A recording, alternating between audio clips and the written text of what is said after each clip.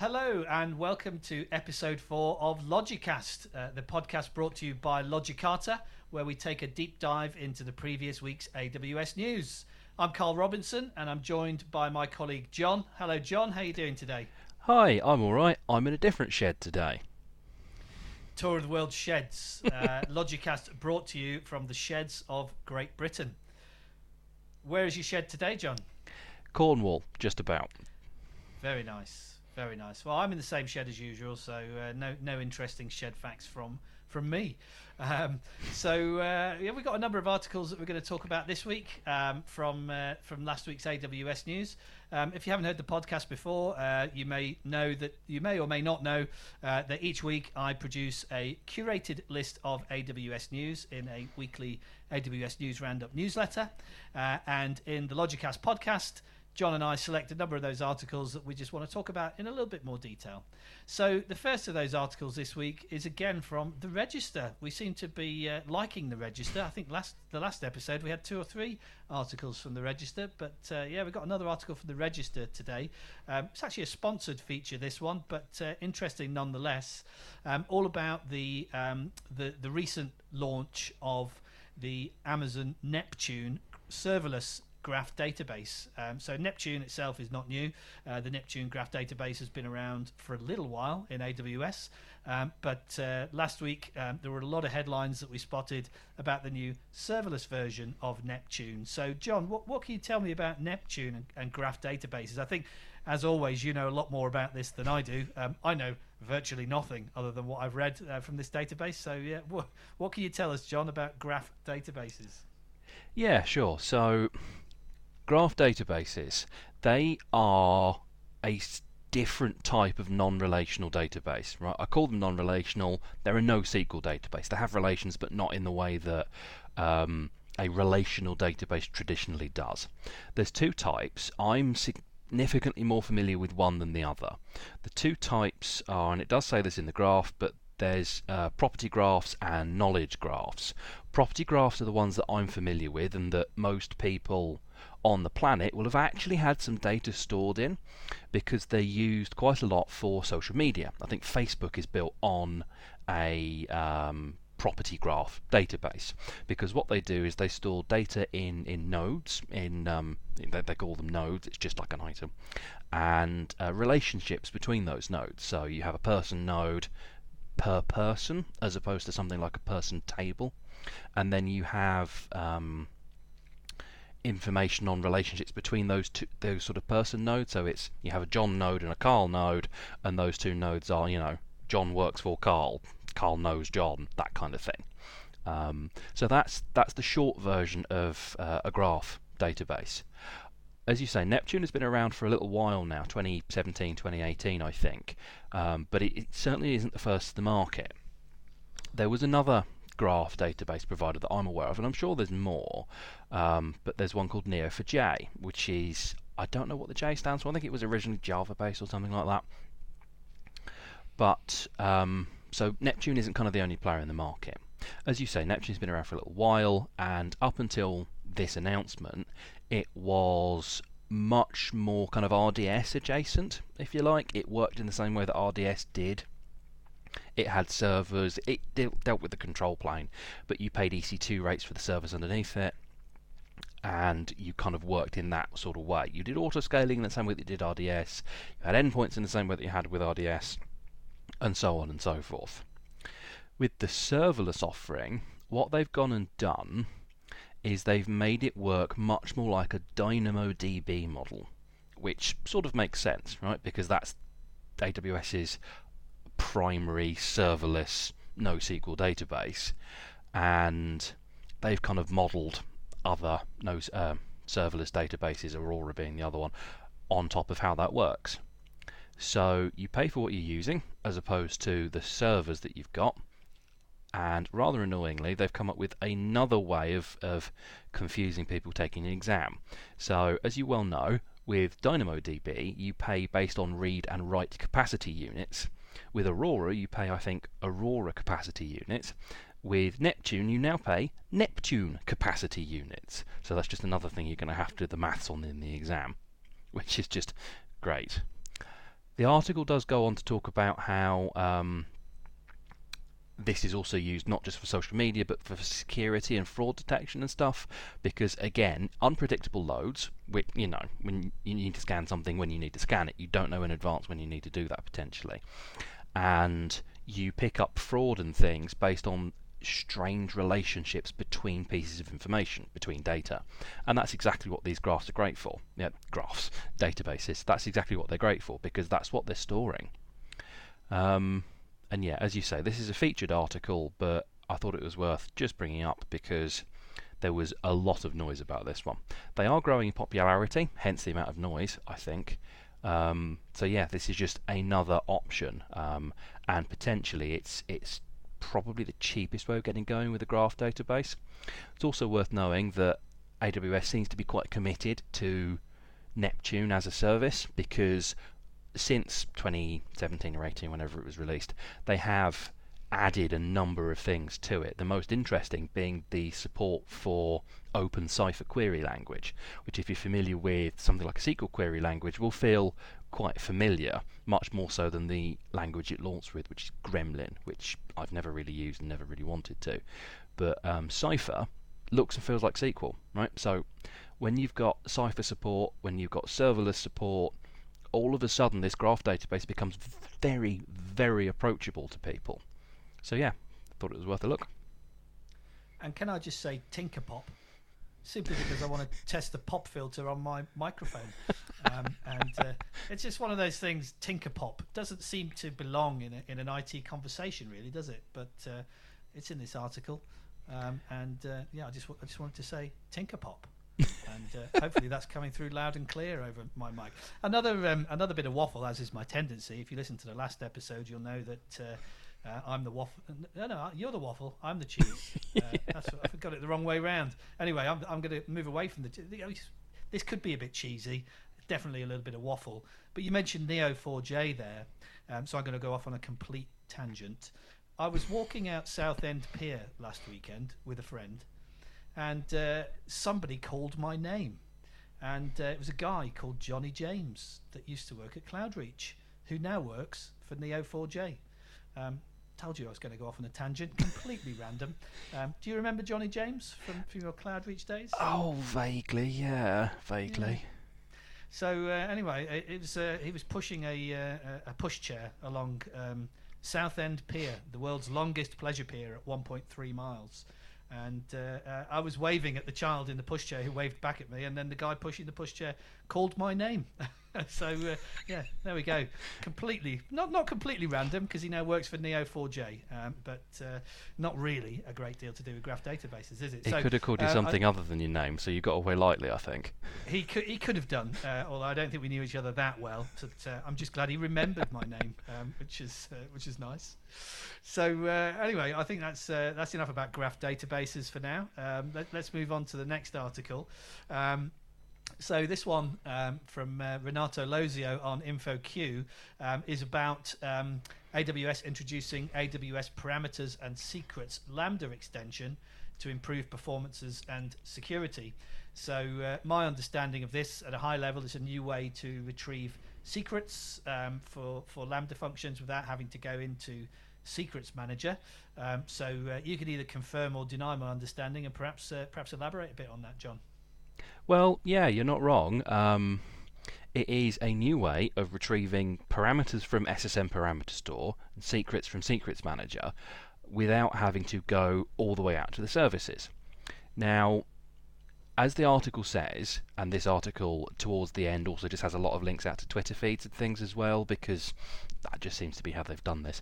As the article says, traditionally, the way you pull in things from SSM Parameter Store or from Secrets Manager is you initialize bot03, this is in Python language, right, but you initialize the SDK or part of the SDK, you load up the relevant thing to say, I want this kind of bit, and then you go off and you get it and you pull it back in, and then you've got to filter out all the other bits that aren't the value that you don't want. So things like, how many API calls were needed and how long it's been stored there and when it was updated and all that jazz, where 99% of the time when you're pulling it in a Lambda, you actually only want the value. So that it was kind of faffy. And then on top of that, Secrets Manager has a charge for using the API. And whilst SSM doesn't have a charge for using the API, there are limits that you need to worry about. And if you're working in Lambda scale, you can start to hit the ceilings of those without really trying too hard. Yes, okay, you can turn on advanced concurrency and then you're paying rather than hitting ceilings, but neither is amazing. What this is doing is via the use of a Lambda layer, and I'll touch on why that's not amazing in a minute, it's loading in a cache for both Secrets Manager and SSM Parameter Store, and then allowing you to, as a developer, it's allowing you to talk to that cache via an HTTP GET request to just pull down the thing that you want. You don't have to load up the SDK, you don't have to talk out to the service, it's just kind of there. So as the article says, this is a cost and latency reduction measure, because you're not going out to the service, so you're not paying the API costs, and you're not going out to the service, you're it's a bit hard to comprehend this, but even within the data center, there you are constrained by the speed of light. Yeah, so your requests, because they're not going any further than kind of where the Lambda's running, because it's a local cache, is faster because it's not going off to where this other service is stored and then coming back again. You're talking microseconds of latency, but it's there. If you do this enough, and you do this at high enough scale, that does start to become a problem. So it does make it faster. It's, like I say, it's loaded in via a Lambda layer, and that's the only real issue I take with this. I understand why they've done that. So layers, if you're not familiar, is a way of importing external code or external dependencies into your Lambda runtime environment. Yeah, typically I've got a lot of experience of doing this with Python, and what we do is you'd put your Python pip dependencies in a layer and then load that layer in, so you're not gumming up your runtime environment, you're not gumming up your deployments and all that jazz with pip dependencies, because they can get quite messy and unruly, and you just kind of want to keep them away on their own. Putting this in a layer is kind of the obvious way to make it available to Lambdas that want it, and not have other Lambdas that don't need it have access to it. Because because at the end of the day, that's a security risk, because it's an unauthenticated GET request. But putting it as a layer does mean, because layers are limited, you can only attach 5 of them to any one Lambda, and there's a size limit as well when this is unrolled, 250 meg or something like that. So if you've got a large number of other layers already attached, you might not be able to use this because you've hit a limit, be it in count or size. So that's kind of the biggest issue I take with this. But on the whole, it is a fantastic service change, because it's a cost reduction, it's a speed improvement. The article does also have a few annoyances around the fact that it's an HTTP local server cache, which, okay, yeah, they sort of cop to say that it makes sense so it's supported across runtimes, but having a language-specific AWS-ified call would have potentially been nicer to work with, because GET requests can get messy. But yeah, on the whole, absolutely great. Absolutely love this. Want to see more of this sort of thing. So I guess the big question is, will you be using it? We're about to embark upon a serverless project of one of our clients. Will you be using it? Absolutely, 100%. Cool. Thanks for that insight, John. So let's move on to the next article, which is from the AWS database blog. It's about demystifying Amazon RDS backup storage costs. One of the trickiest things about using RDS can be figuring out all of the little hidden costs. Obviously, there is a free online cost calculator that you can use, but you need to be AWS certified really to understand what all the various input parameters are, and it's asking you to often estimate things that you wouldn't have a clue about from your own environment. But we've got an article here that does attempt to demystify backup storage costs for RDS. Can you demystify it any further, John, having read the article? So this is an area of AWS that I'm quite weirdly passionate about. I did go off on one a couple of episodes ago about this as well. So it's good that they're talking about it, because I really think they should make more of this. The article is pretty good. It's a little bit dry, but it's quite detailed. The areas that it sort of starts to talk about is, the variables, as you say, that affect cost of backup retention, and that's the size of the database, the workload patterns, how long you're keeping your backups for, how often you're initiating manual snapshots because they're not automatically kind of purged for you, and then anything else that's going on in that region in your RDS environment. In terms of each of those areas, the database storage size you get, say you have a 1 terabyte, I think they use a TB as an example on here, but potato. Say you have a 1 terabyte database, you get 1 terabyte of backups as well for free, which is great. What that functionally means is in a production environment, you get your first backup. It doesn't cost anything. Brilliant, lovely, love that. And of course, if you're running, say, dev and production in the same space, and you turn off the dev backups because you don't necessarily need them, you could, if they're equivalent sizes, have 2 production full backups for free, which is wonderful. That's nice. It's not amazing, but it's nice. And then they talk about retention period, because automated backups have retentions of between don't take them and 35 days. And obviously you pay for the number of them that you're having, right? So if you're keeping them for 7 days, you get the first one for free, and then you've got to pay for the next 6. Cool. Talks about the frequency of manual snapshots, because you pay for the storage, but they're not automatically deleted. They're not rotated out for you. So you've got to take account of that. And then it talks about, other things in the region which I've touched on, and backup policies and all that sort of thing. It then runs through some nice scenarios, and then it gets into some graphs and things. But I'm going to focus on scenario number 2 from their article and just sort of talk through that.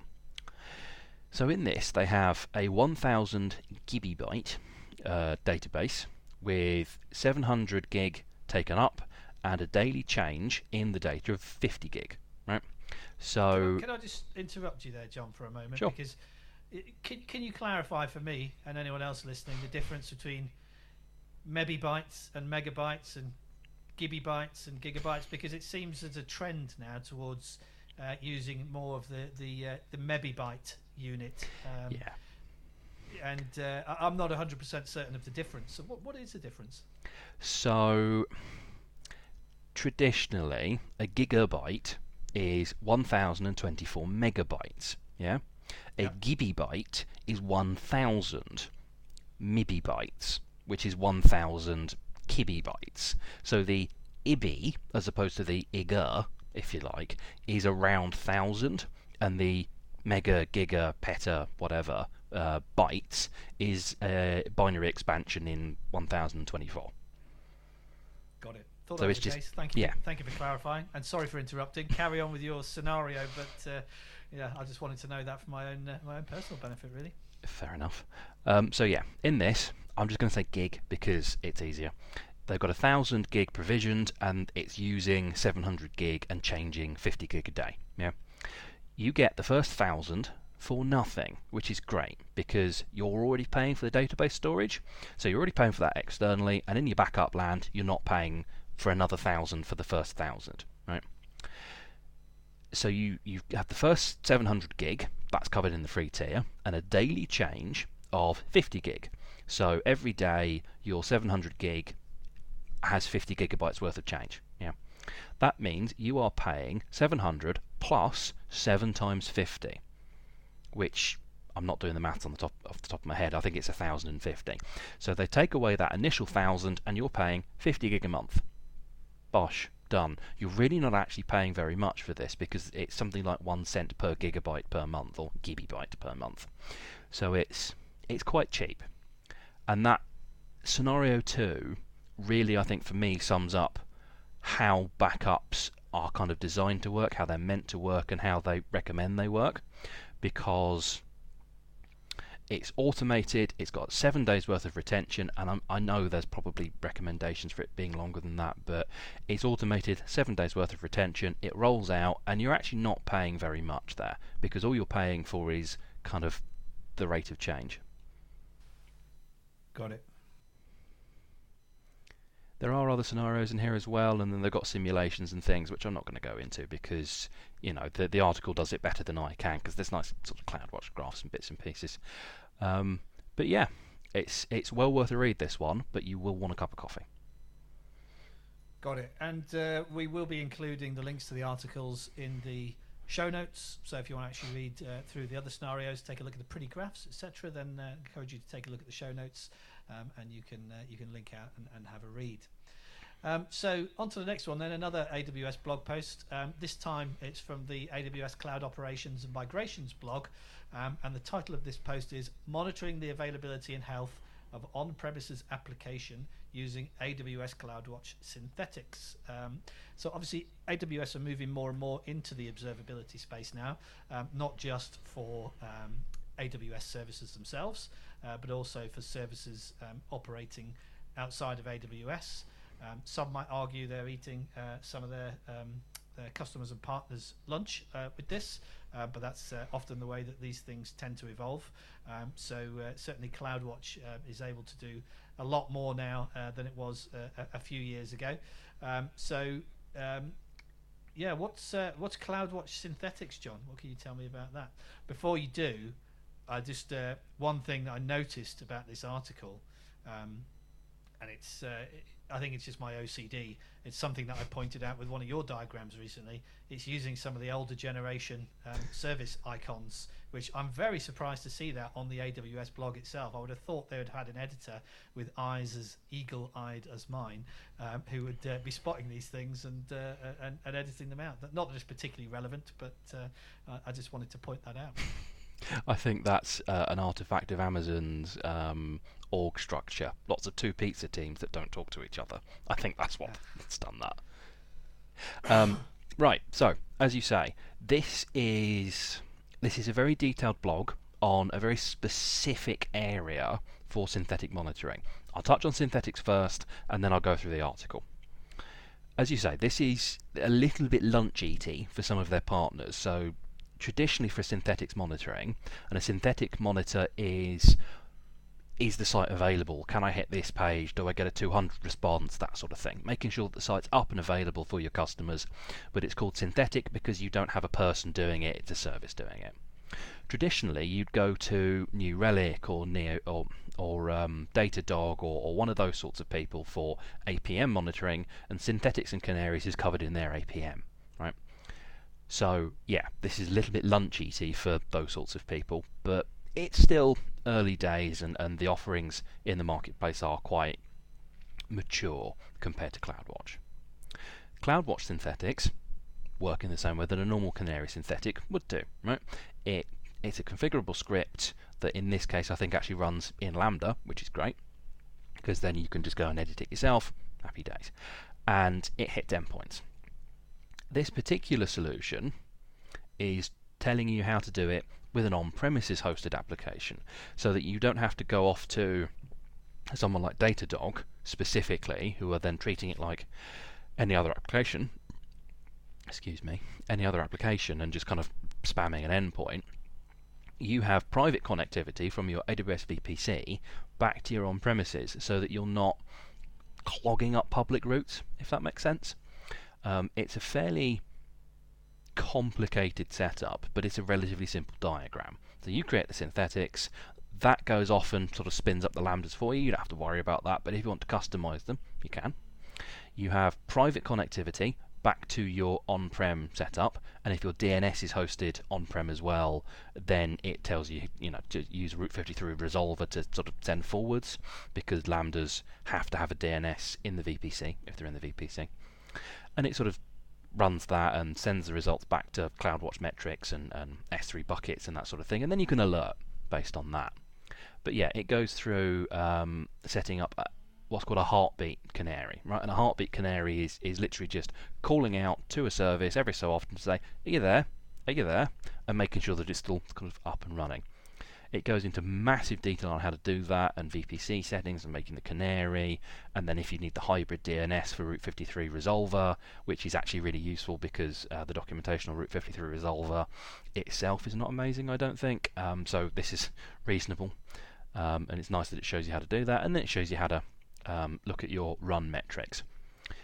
It's important to note that whilst this blog post talks about doing it specifically for on-prem applications, You can do it for AWS hosted applications as well, which I suppose is sort of more common. But yeah, just a nice article showing you that you can still use AWS to do these sorts of things for probably cheaper than New Relic or Datadog or other APM people are available, even if you're not hosting your application in AWS. So yeah, nice little good one there. Cool, thanks for that. And I hope the authors don't mind me pointing out the use of the incorrect icons. Be interesting to see if they do actually get updated. Have to tag him in the post. So back to the register again for our final article of this week. This one is about AWS buying over 100 diesel generators for Irish data centers. Which I think I mentioned in my my weekly news roundup video, does seem a little at odds with some of the sustainability agenda that is being so heavily pushed by all the vendors at the moment. But Amazon has applied to have 105 diesel generators installed at a new data center site in Dublin. What can you tell me about this, John? So, yeah, you're not wrong. This is a little bit at odds. Spinning up a whole bunch of dirty diesel burning generators to run your data center is somewhat at odds with, going green and renewable power and all that jazz. In this specific case, as listeners, viewers in the UK and Europe will know, we are probably going into a fairly uncomfortable winter with fuel availability, for ongoing reasons. This specific one, this article talks about the fact that Ireland is very, very data center heavy. Yeah, there's a lot of them in Ireland. AWS has a region there which has at least 3 data centers, probably more than that, because it's 3 AZ, and each AZ is at least 1 data center, but probably more.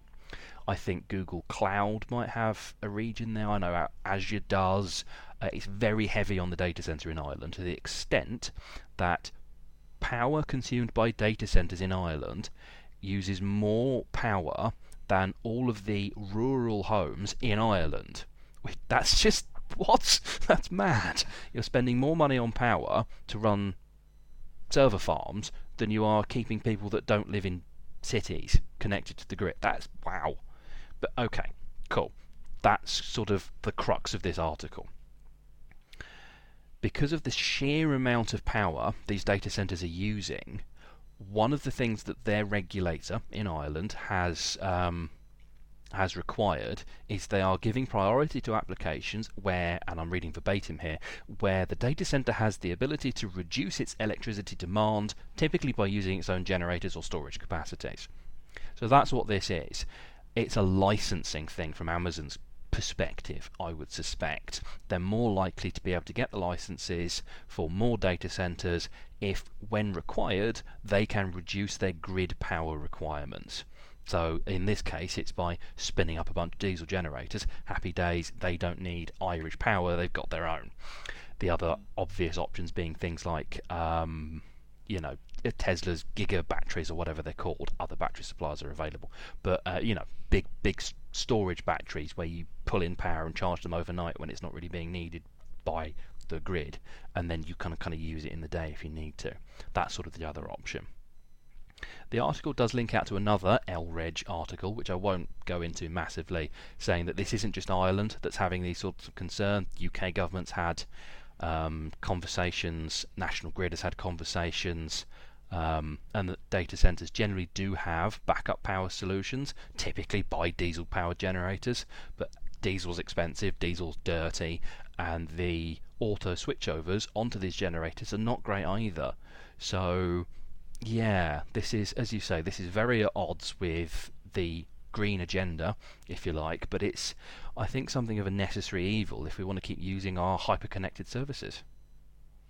Yeah, I mean, I guess there's a strong possibility that these diesel generators will never be fired up, but it's going to be interesting to see what happens over this winter with fuel shortages and that kind of thing. It could be the best disaster recovery test that the entire global internet infrastructure has ever seen. If we're all running out of power, and there is talk of these enforced 3-hour power outages in the UK over the winter.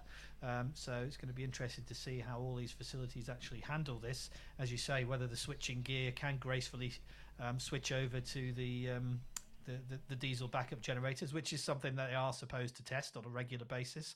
Whether they actually do or not, I guess we'll find out. But of course, the other thing then is if they are running on diesel, can they actually get any diesel or enough diesel to keep the things running? If they have to run on diesel for any extended period of time, of course, the diesel will start to run out. It will need to be replenished.